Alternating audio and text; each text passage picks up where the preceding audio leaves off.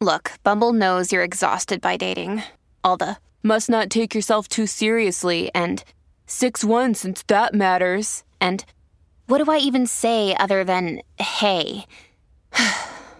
Well, that's why they're introducing an all-new Bumble, with exciting features to make compatibility easier, starting the chat better, and dating safer. They've changed, so you don't have to. Download the new Bumble now. Hey there, it's Rachel Ballinger, and I am thrilled to invite you to Rachel Uncensored, my podcast where I get real with my friends and celebrity guests, where we talk about all sorts of topics. From personal stories to hot-button issues, we cover it all. New episodes drop every Wednesday, so make sure you tune in on Apple Podcasts, Spotify, or wherever you listen to podcasts. Trust me, you won't want to miss out on the fun and candid conversations we have here on Rachel Uncensored.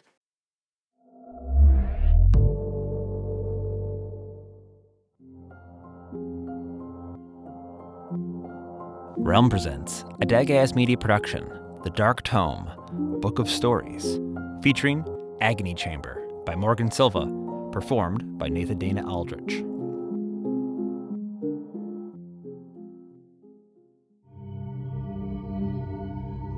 We never knew what that place was until it was too late.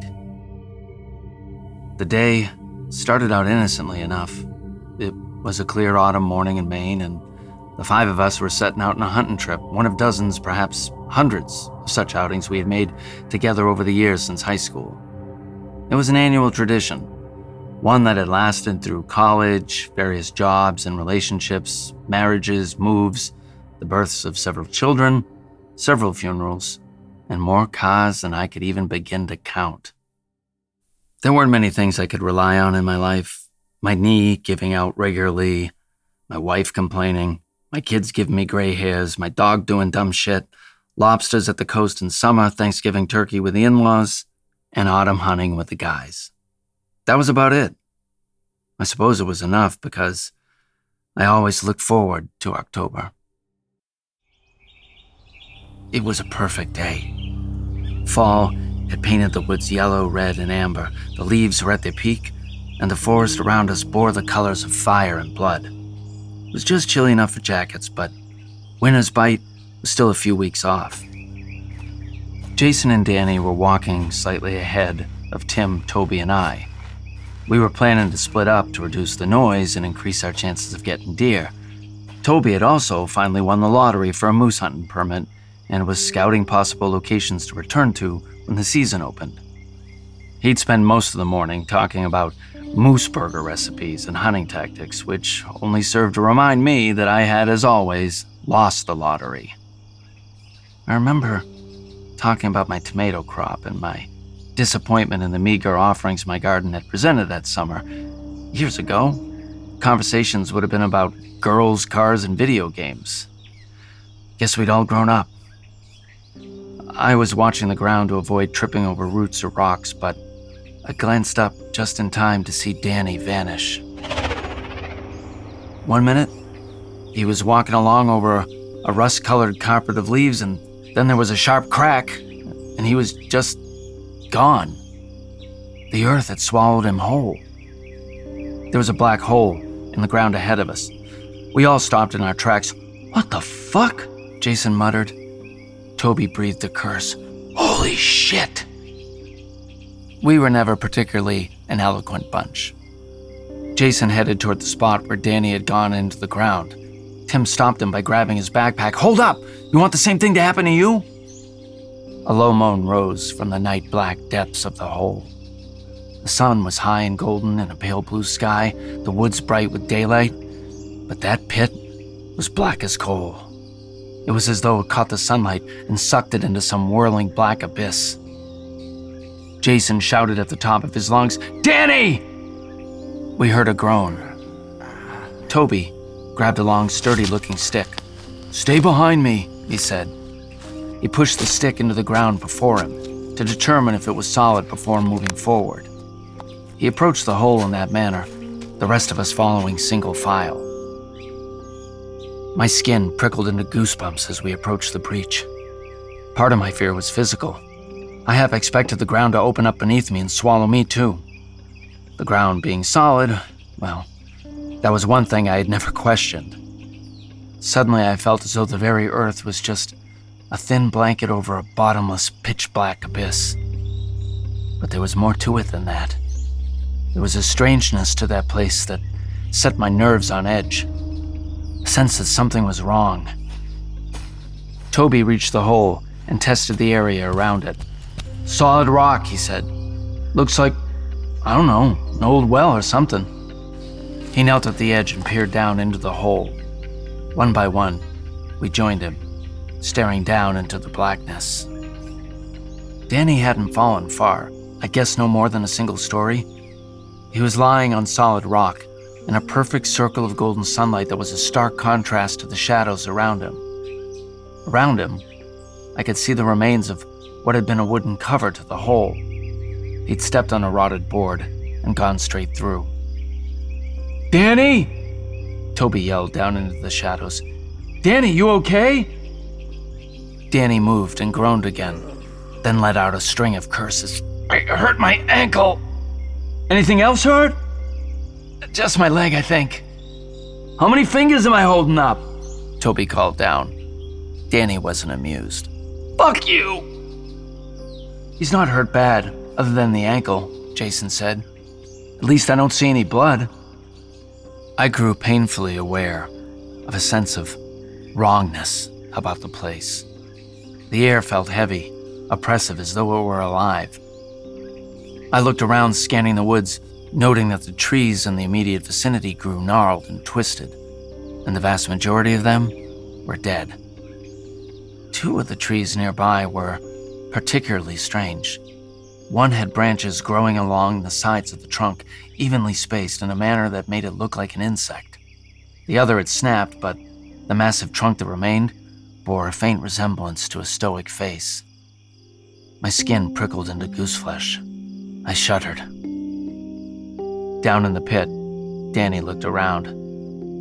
"Wow, guys, this place is crazy." "What is it?" I asked. Danny shook his head. "I don't know. Some kind of chamber?" "Do you see any stairs or exits?" Jason yelled. "I can't see shit," Danny snapped. "Throw me a flashlight." He hesitated and started patting his pockets. A moment later, he pulled out his phone. "Wait, never mind, I have a flashlight app." "Guys." Jason pointed at the curved wall of the shaft. "Look." Every inch of the curved shaft had carvings on it. To call them markings, runes, would be an understatement. The text included pictures, shapes, and strange dots. The script lined the shaft in perfect rings. It wasn't in English or French. A panicked shout came from below. "This place is wicked fucking creepy. Get me out of here." Danny groaned again. "Get me out now." Jason pulled out his phone. "I'm calling rescue." He tried dialing and then frowned. "We're sorry. All circuits are busy." "We're in a dead zone." None of us had any better luck. "Let's see if we can get him out." Tim stood up. "I've got all my camping gear and snowshoes in the SUV. I think we can rig a gurney type thing." After a short debate, Tim and Toby went back to the SUV. This left Jason and I staring down into the hole. "Get me out of here!" Danny called. I could hear the fear in his voice. "I think I heard something." "Probably just a bear," Jason joked. The tension in his voice made the humor fall flat. The place had a heavy air to it. The longer we stayed, the more palpable it became. Tension was rising both above and below the surface. I felt as though I was being watched by 100 eyes. My hair stood on end and my skin crawled. Jason was sweating bullets, and I could tell by his face that he felt uneasy too. I just knew that I was suddenly more than ready to be out of the woods, enjoying a local craft beer and lobster roll at some local bar. Danny was really getting agitated by this point. "Get me the fuck out of here!" He tried to move and jarred his leg. Apparently that didn't feel too good because he let out a shriek. "Screw this! I want to get out of here! I want to go home!" And then he was gone. He didn't walk or crawl away. He just vanished. Jason and I exchanged looks, and I saw the fear in his eyes. He looked away from me, staring down into the hole. "Danny?" No answer. There wasn't a sound in the forest. A thick, impenetrable stillness clung to the little glade. Jason and I screamed down into the hole, calling for Danny over and over again. We called his name, nothing. The earth swallowed our voices. There was only silence below. The sounds of rustling leaves and branches cracking underfoot announced Tim and Toby's approach as they returned, carrying ropes and snowshoes. Tim reached us first. "What happened?" "Damned if I know." Jason shook his head. "Danny's gone. He just vanished." Toby frowned. "What do you mean, vanished?" Tim leaned over to look back down into the hole. "He's gone. I can see the spot where he hit the ground." "Yeah, it's pitch black right next to it," Toby said. "Somebody's got to go down there. Maybe he fell further in and lost consciousness." They all looked at me. I was the skinniest and the only one with rock climbing experience. I won't bother with a word-for-word recap of the conversation, save to say that it ended with Tim tying one end of the rope around me and the other around a tree. They all grabbed the rope to support me as I climbed over the edge and descended into the darkness.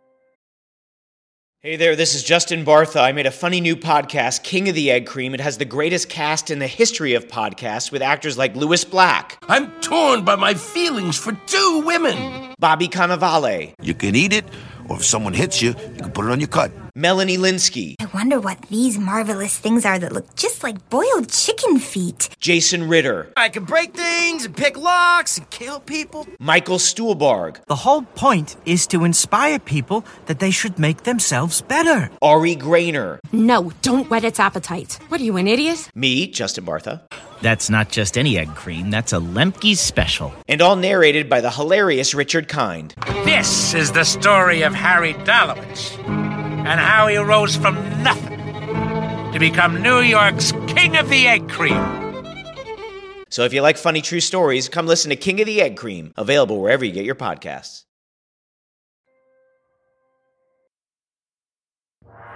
The air hung thick with malevolence. I felt a heavy, pressing sense of rage and pain so palpable that I could almost taste it. When I finally reached the bottom and my feet touched earth, I kept a tight grip on the rope, my only connection to the world above. As my eyes adjusted to the gloom, I made out pale shapes in the blackness within. At first, I thought they were people, and my heart hammered in my chest. Then I realized the figures were statues. 13 statues stood along the chamber's curving walls, placed in evenly spaced intervals.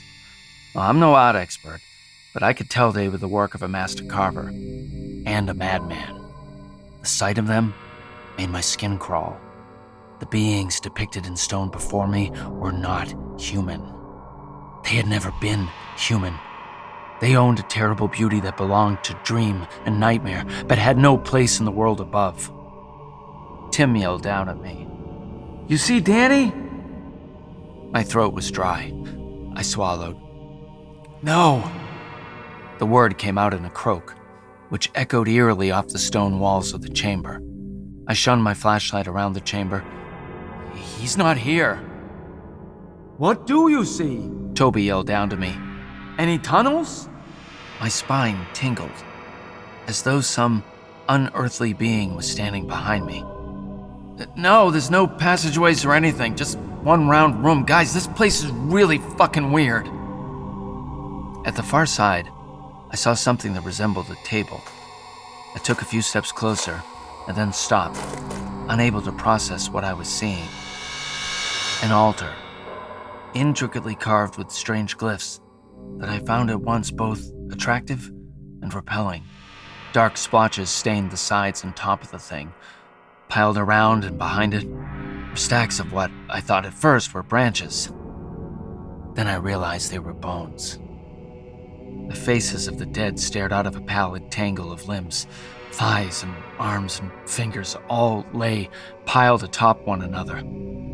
I wanted nothing more than to get out of that place, but I was worried about Danny, so I inspected the room looking for passages or doors that I may have missed. I don't know how long I stayed down there, encased in darkness. It felt like an eternity. On a whim, I pulled out my phone. I had no service, but the camera worked just fine. I took photo after photo, video too. The statues watched in silence. Every moment I spent down there, I grew more uneasy. The air felt thick, livid, almost electric with power. After a few minutes, my phone shorted and died. I couldn't stand it anymore and called up for my friends to pull me out. It seemed to take forever for them to haul me back up, though it couldn't have been more than a few minutes. I still remember the moment. As I rose out of the pit, I felt as though something demonic was right below me, about to grab my ankles and yank me back down into that foul hole.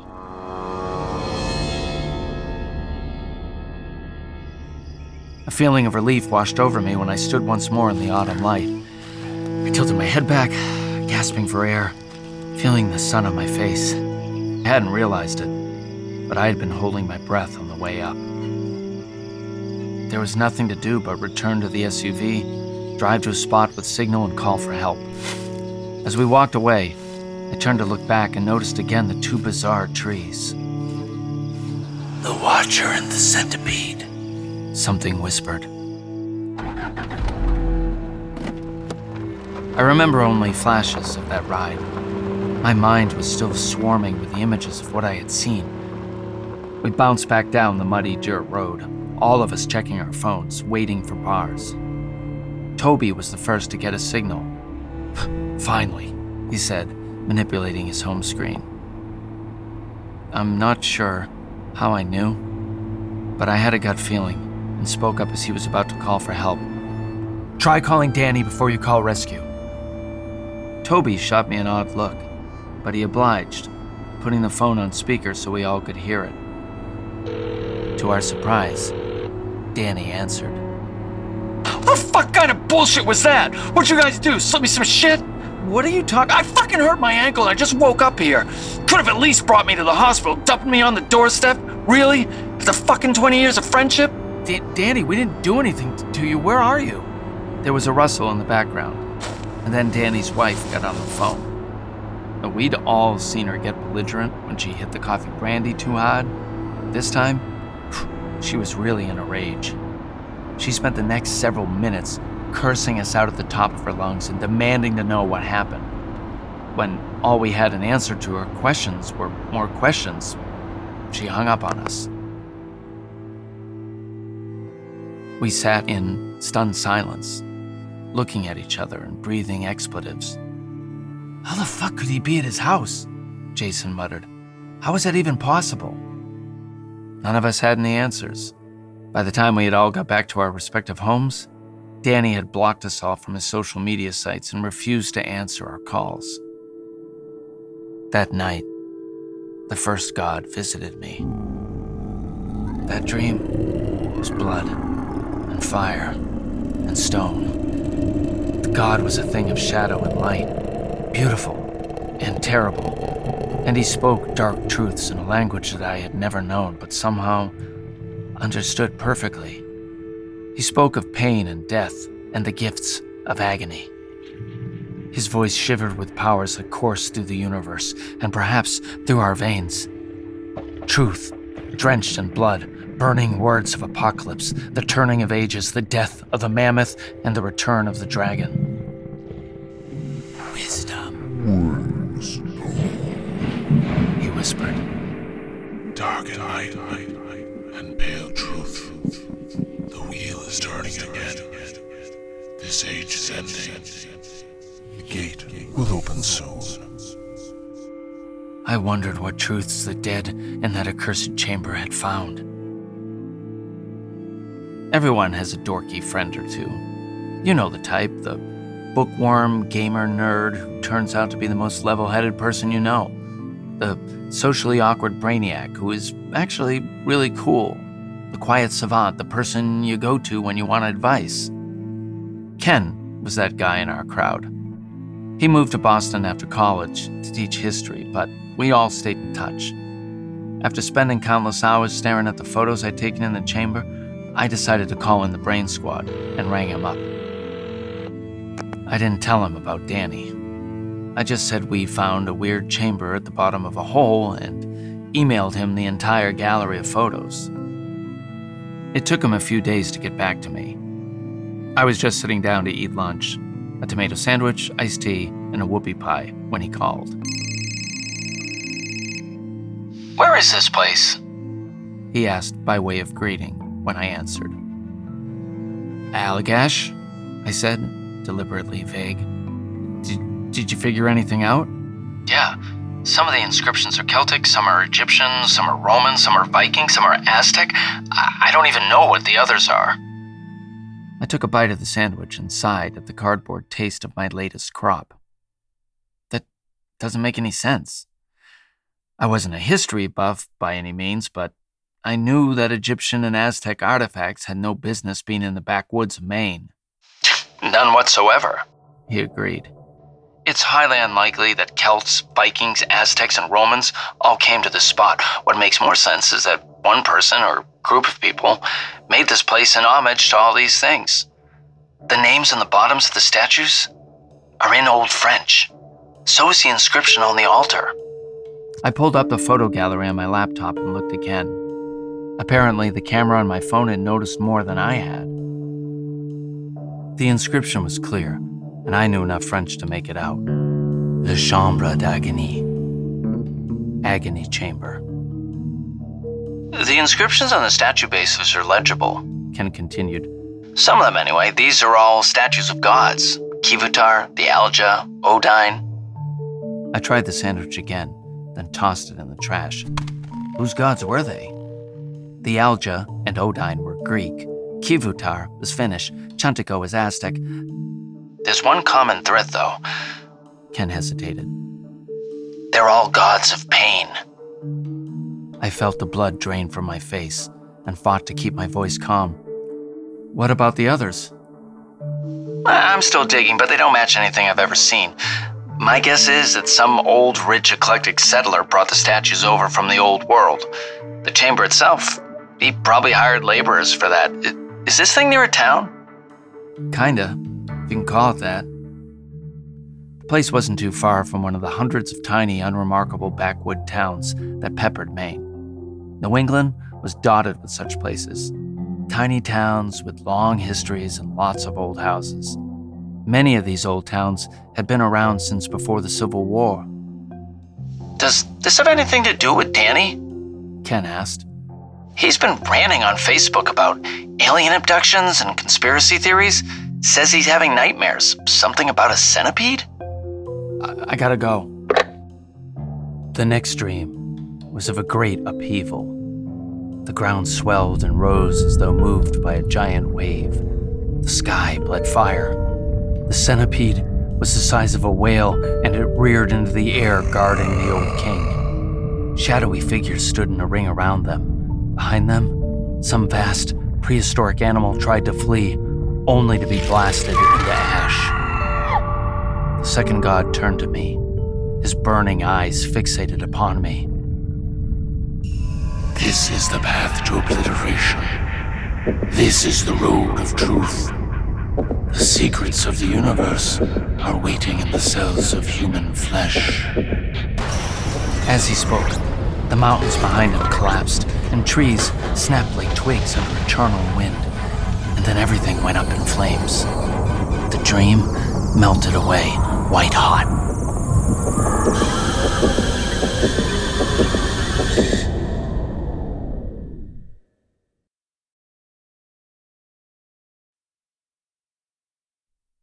It didn't take long to put the pieces together.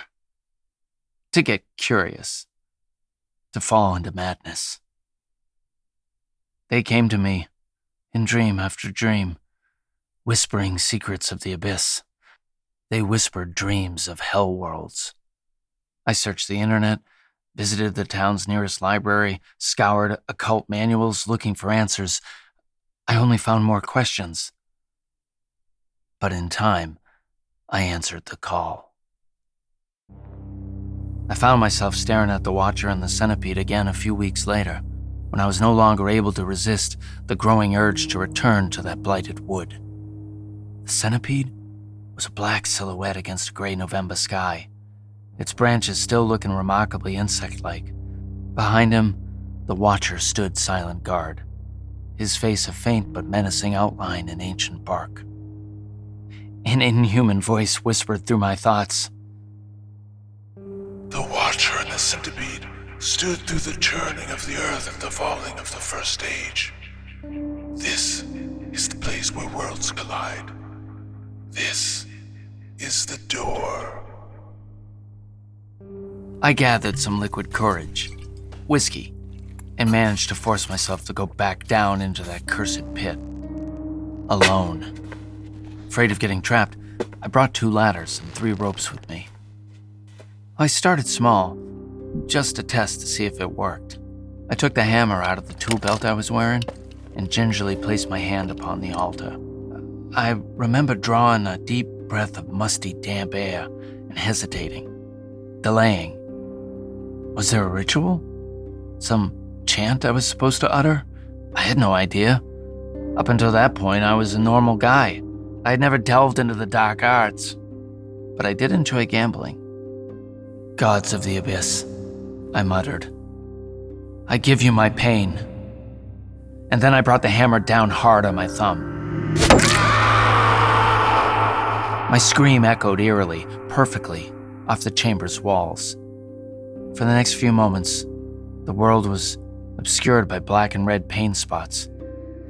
I felt something change in the atmosphere. The air began to shiver with whispers. The statues stood unmoving, but I felt a presence there. I turned and looked behind me. Had one of the statues moved? I couldn't be sure. A livid silence filled the air. I sensed that it was time for my request. I asked for something little. My daughter's cat had been missing for a few days. Bring Fomper home. I waited a few more minutes. Nothing happened, so I climbed back up. The woods were silent around me. Too silent. I had the feeling that I was being watched, but nothing happened. At one point, there was a sharp crack behind me, but when I turned, there was nobody there. Despite my creeping terror of the place, I hid the rope ladders nearby. When I got home, I found Fomper's body in the driveway. I guess the old gods were not generous in their interpretation of human wishes.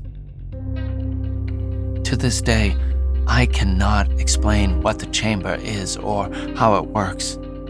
I was pretty scared after that and vowed never to return, but day after day, the burning curiosity grew until, in time, I found I had to go back once more. The chamber wasn't empty this time. I smelled the corpse before I got to the bottom. The man, whoever he was, had been killed slowly, horribly.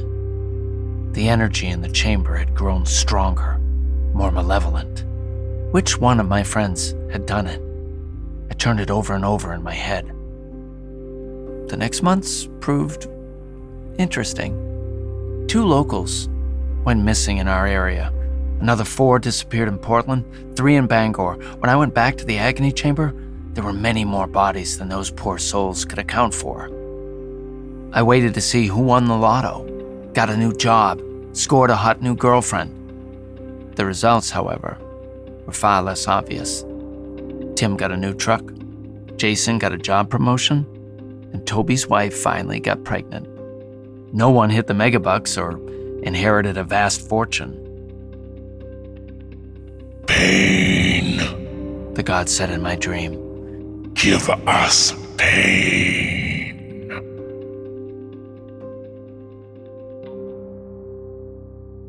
I should have gone to the authorities, but we don't always take the high road.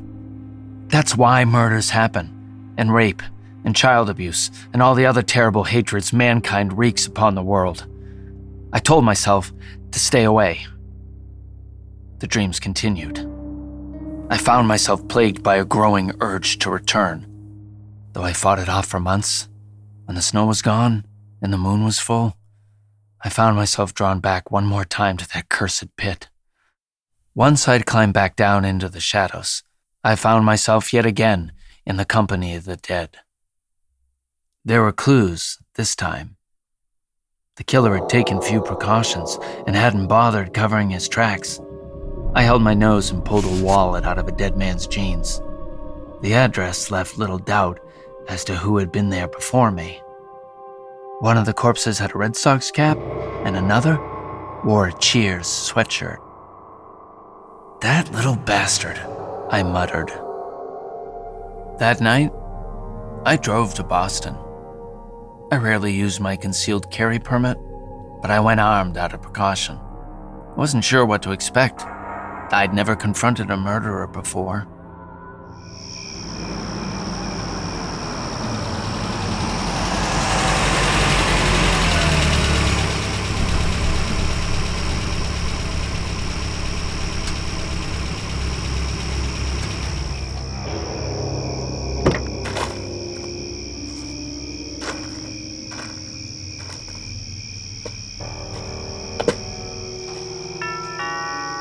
Ken opened the door and stood there in his pajama bottoms and a white tank top, his pale, pudgy face set off by the way the flickering blue light from his television reflected on his glasses. He didn't seem particularly surprised to find me on his doorstep. He stepped aside and waved me in, then shut the door behind me, silent. "How did you find the place?" Ken apparently saw no point in fudging. He didn't try to deny anything or evade the question. He'd always been honest, to a fault. "I went to visit Toby and brought him a bottle of whiskey. He told me everything. Then I brought Danny vodka. He told me everything too." "What did you ask for?" The expression on his face didn't change. "Happiness," he said. I frowned. "I don't get it." "Come on," he said. "I'll show you."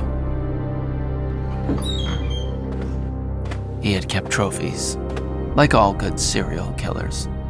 Jewelry, in his case. He pointed at the rings and necklaces and watches one by one, ticking them off as though he were reading tarot cards. The rapist, the hangman, the judge, the brute, the whore, the murderer, and the worst of them all, the aspiring politician. I remember hearing a ringing in my ears.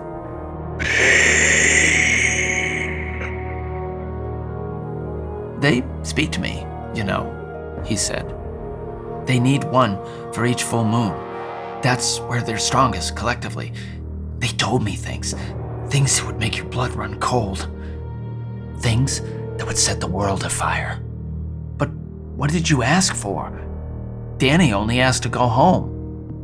For myself? Nothing. I funded 3 schools in third world countries, helped a blind child see, brought a soldier home safe to his family. It's a great feeling to know you're doing something good in the world."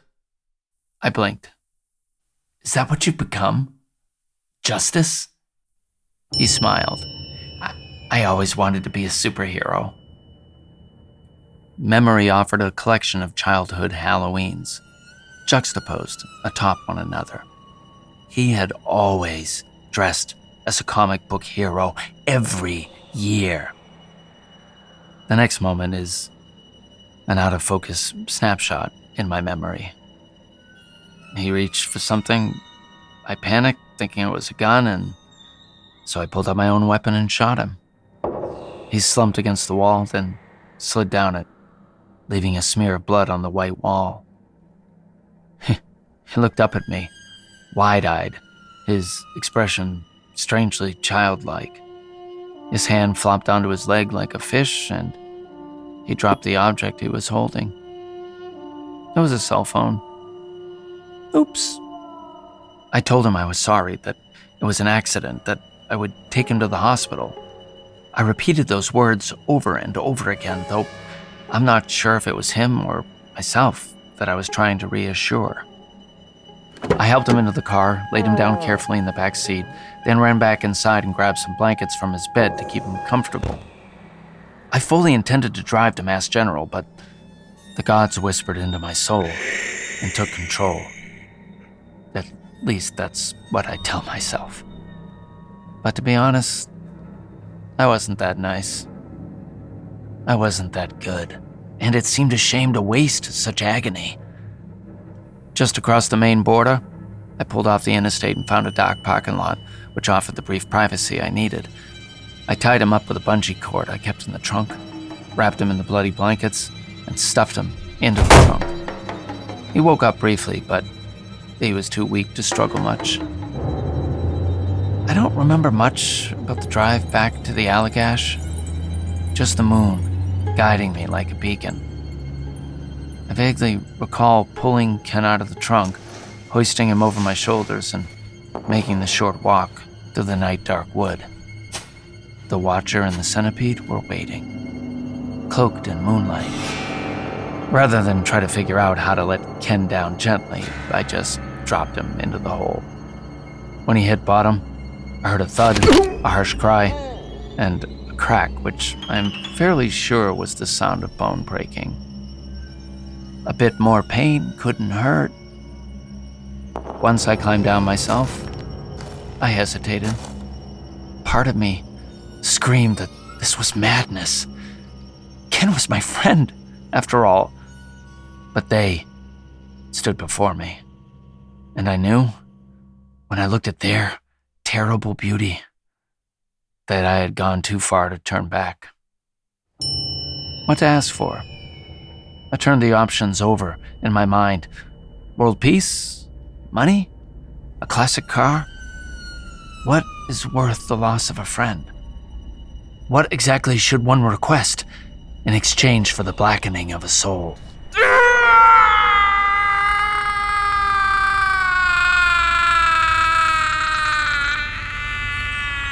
Ken's last scream made the gods very happy. That shriek lingers in my thoughts, echoing through every moment of my life. When I am awake, trying to go through the paces of being a decent human being, if there is such a thing, it waits silently in the darkest corner of my mind. In my dreams, it goes on forever. You're no doubt wondering what I wish for, I wished with all my being that we had never found that place. I wished myself back to that sunny October day, hoping that I could turn back time. But they could not give me that. Nothing changed. In the end, Ken died in vain. In the daylight hours, I felt the impact of what I had done. The weight of it, the horror of it eats at me constantly. I battled with the thought of turning myself in and decided that it wouldn't bring Ken back. I thought maybe the best thing to do was to continue Ken's work. It isn't hard to find child molesters these days, or to locate good folk that need a little luck. The last time I went back, I found 3 fresh bodies. I'm not sure who is responsible, who figured it out. In a way, doesn't matter. Maybe we all had the dreams. Maybe we're all killers now, servants to the silent gods that wait in the darkness. Maybe there are agony chambers peppered throughout the world, not just in the dark Maine woods. Maybe that's where the vanished ones are, in piles of bones far below the reach of the sun. Danny still rants about alien abductions. I haven't spoken to him since that day, but his rapid descent into madness? It's a hot topic in a small town like ours. At first, killing Ken changed both everything and nothing. Still went to work every day, came home to my wife snagging and my kids acting out. My dog was, and still is, as dumb as a box of rocks. I never thought of myself as innocent. I realize now that I was. But I left that there to rot with the corpses in that cursed chamber. Perhaps you never know what innocence is until you've lost it.